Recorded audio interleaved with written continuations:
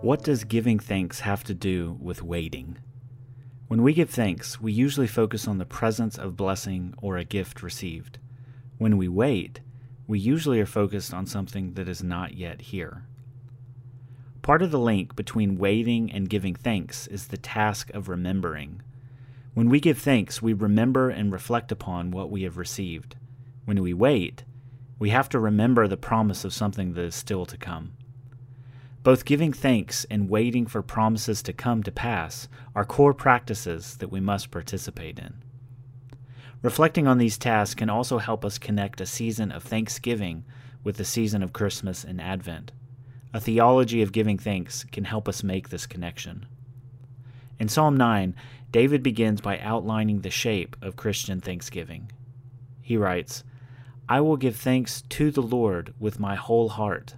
I will recount of all your wonderful deeds. I will be glad and exult in you. I will sing praise to your name, O Most High." These two verses show us the shape of a theology of giving thanks. First, believers give thanks to the Lord. David gives heartfelt thanks to the Lord for the good gifts he has received and also for the wonderful things the Lord has done in the world. Second, believers give thanks for the Lord. Not only do we give thanks for what God has done for us, we also give thanks for God himself. He is worthy of thanks for who he is, apart from what he has done. Sometimes it's easy to give thanks for what we have been given and neglect to reflect upon who God is as the giver of good gifts. The psalmist pushes together these realities that we sometimes push apart. The Psalms are full of the interplay between who God is and what God does. We can match this pattern when we ourselves give thanks. We can thank God for what he has done in our own lives, and we can also remain mindful of who God is in and of himself before the foundations of the world. Being able to give thanks both to the Lord and for the Lord is one of the treasures of the Christian life. This past week, I had the joy of spending time with my family, and we talked about this dimension of Christian thanksgiving. We were able to give thanks to the Lord for the good gifts he has given us. We were also able to give thanks for the Lord and how these two theological categories overlap for the believer. I'm thankful for family and that God is always there for you. I'm also thankful for gravy and dumplings. I love Mom and Dad. I love Scouty Poo. I'm thankful for... What? What? I'm thankful for God. What else?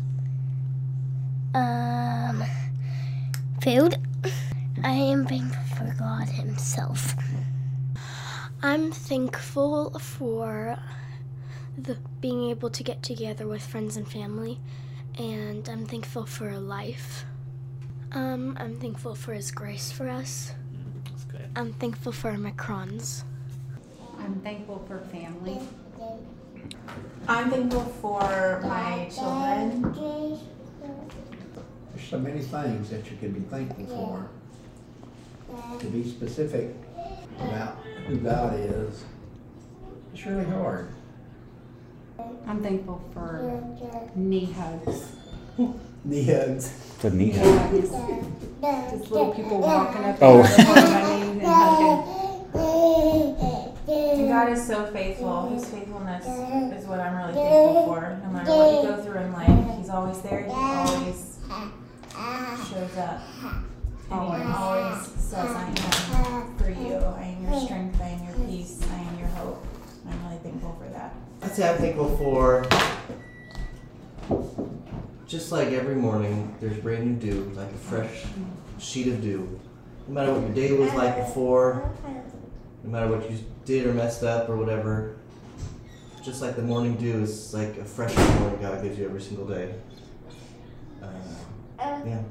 I'm also forgiveness, and not to be cliche, but the fact that it says like in 1 John that he cleanses you completely. Mm-hmm. That is a whoa.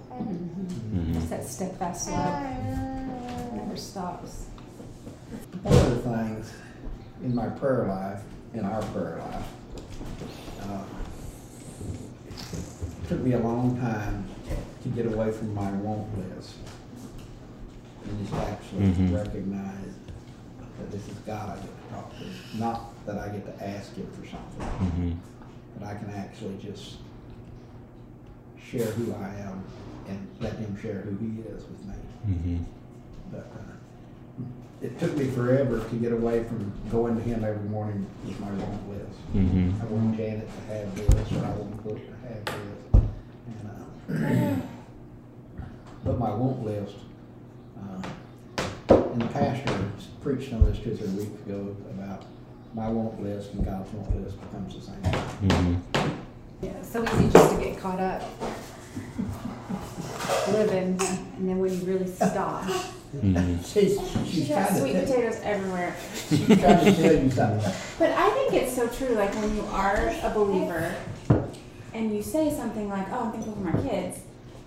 Well, like when you really think like when I think of Lois Ruth, like her name not only means companion and friend, but then your heart already is where, you know, God has been faithful in the life of Ruth and Naomi, one, but He was faithful in our lives, and He will be faithful in hers.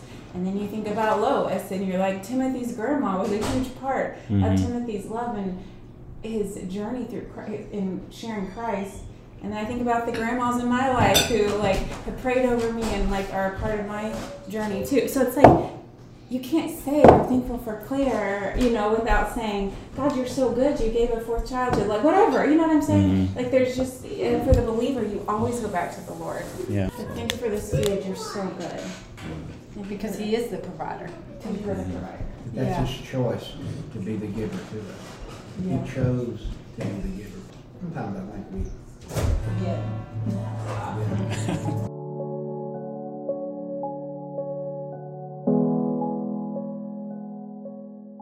Giving thanks to the Lord and for the Lord also prepares us for the season of Advent. The Christian Church practices a season of Advent in order to prepare to celebrate the incarnation of Christ. In Advent, we wait. We spend time reflecting on promises made and promises kept. We wait, we remember, and we give thanks. The season of Advent each year begins with a reminder that this world we live in is God's world. He has made a covenant with His people and made promises that He will one day make all things new. We reflect here on how God has been faithful in the past, and this enables us to trust in the present that God will be faithful to His promises in the future. The readings for the first week of Advent this year focus on the cosmic purposes that God has revealed are at work in the history of redemption. All of history is His story, and as believers we're caught up in those purposes.